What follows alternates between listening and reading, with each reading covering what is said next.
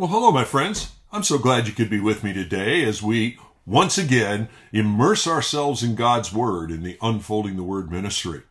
If you've been with me, you know we're in 1 John. We're now in the last couple of verses of 1 John, drawing our extended study of 1 John to a close. I'm going to pick up the reading today in verse 18 as we look in over these last couple of days in 1 John at the concluding verses 18 to 21 of the 5th chapter. We know that everyone who has been born of God does not keep on sinning, but he who is born of God protects him, and the evil one does not touch him. We know that we are from God, and the whole world lies in the power of the evil one. And we know that the Son of God has come, and he has given us understanding so that we may know him who is true. And we are in him who is true, in his Son, Jesus Christ. He is the true God and eternal life. Little children, keep yourselves from idols. In these final verses within 1 John, we're examining once again some critical reminders, the capstone study of the book, things that we can know. The word know translates, as I shared with you yesterday, that Greek word oidon, adon, which refers to factual knowledge. That in contrast to knowledge that is gained through experience, knowledge that is experiential, emotive, relational in nature. Some of the other type of knowledge, that Gnostic knowledge, the Bible has already talked about within 1 John, but now he's talking about things that are facts, truths, that are true in sustaining us, independent of what circumstances may be, independent of how our feelings and emotions of the moment may turn out to be. These are facts that you can plug in the ground, take to the bank, build your life upon.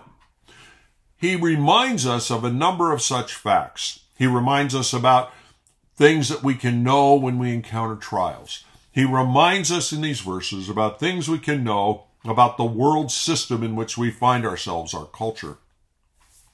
He reminds us that we can know that Jesus Christ has come.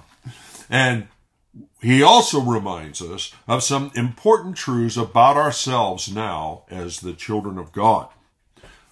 Yesterday we began to look in verse 18 at the first of these knowing issues, these factual foundations. And those are things that we can know about trials as they occur within our life as a redeemed believer. We saw already that one of the things we can know is that God, in the midst of trials, will be working to protect us from our own frailty, our own inclination towards stumbling. And we linked that back to the preceding verses of God's loving discipline in the life of his redeemed children. God will not let us be victimized without intervention by our old self, our flesh.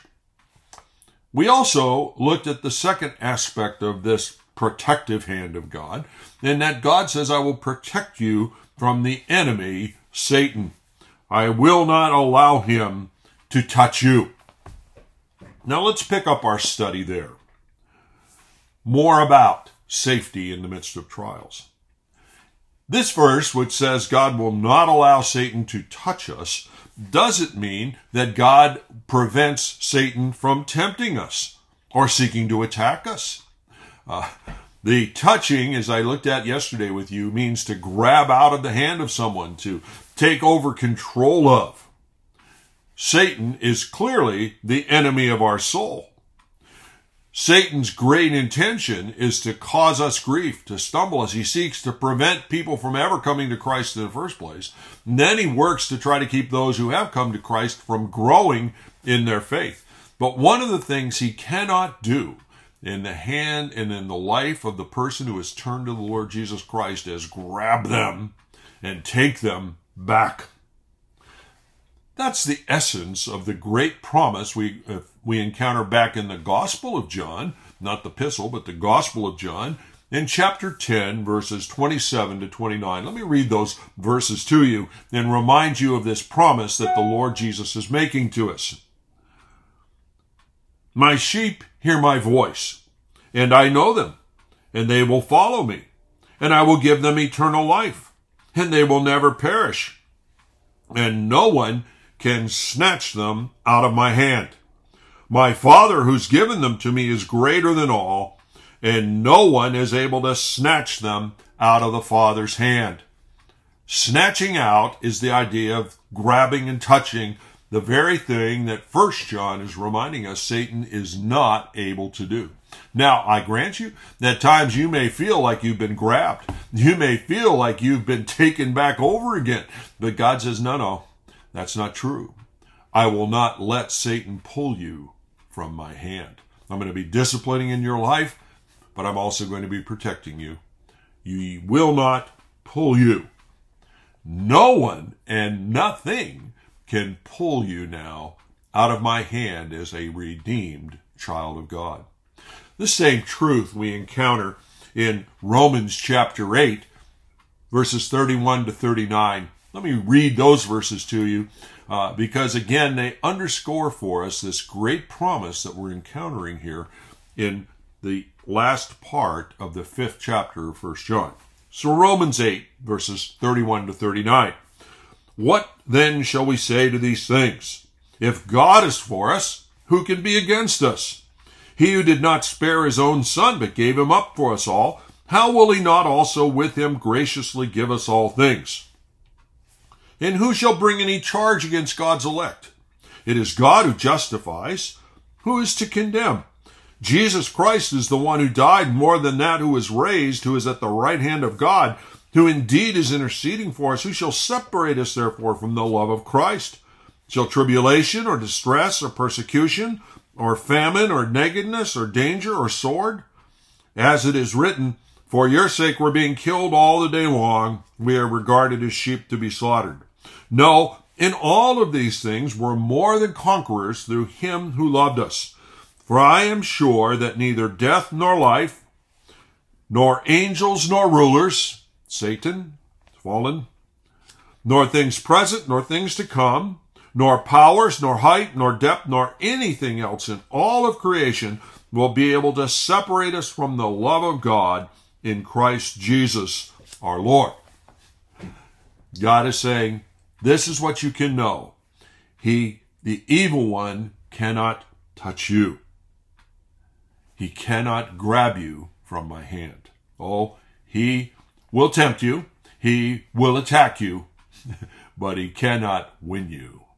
He cannot take you from my hand. The world around us, other people, and the enemy of our souls, while we certainly will still stumble at times and fail, cannot be successful in pulling us from the hand of God.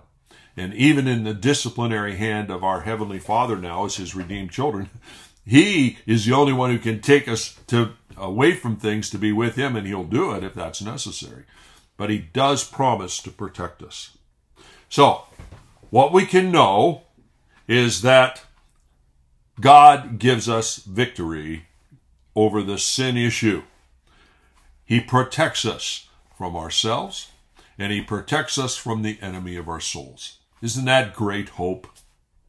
Well, the second of the things that we encounter in verse 19 is that we can know we are from God and that the whole world lies in the power of the evil one. God will protect us from the evil one. He cannot take us from his hand. But that doesn't mean that the evil one is not in charge of the world system that we live in the culture, because in fact he is. We can know, Greek word, eidon, factually, we can know who controls the world culture. And by the way, that's true no matter what country you live in. There are no Christian countries, if by that we mean countries that reflect the purpose of God and are surrendered to his purpose and will. No. The whole world, no matter where we find ourselves, is in the hands and the power of the evil one. John, under direction of the Holy Spirit, is reminding us of this at the concluding part of the book. He wants us to see the truth about the culture around us, to see the world as it really is. And remember, the word world here, Greek word cosmos, is not referring to the mountains and the trees and the lakes and the oceans. No, it's referring to the culture, the human systems, the sociological realities, the people. He is saying all that permeates you, that seeks to conform you, as Romans 12 puts it, all of that is coming ultimately from the evil one. At times, it may seem pretty neutral or even positive, but God says, don't kid yourself. The world system, godless and apart from me, is all ultimately under the power of the evil one. That's why earlier in 1 John, in the 2nd chapter, God made such a point of challenging us as his children not to love, set our affections on the world. Remember verses 15 to 17 in chapter 2. Do not love the world or the things in the world. If anyone loves the world, love for the Father is not in him. For all that's in the world, the desires of the flesh, the desires of the eyes, and the pride of life, is not from the Father, but is from the world. And the world is passing away along with its desires. But whoever does the will of God abides forever. Join me tomorrow as we continue to talk a bit more about knowing the truth about the world culture that we're in, and then continue on forward in these verses, concluding our study of 1 John. God bless.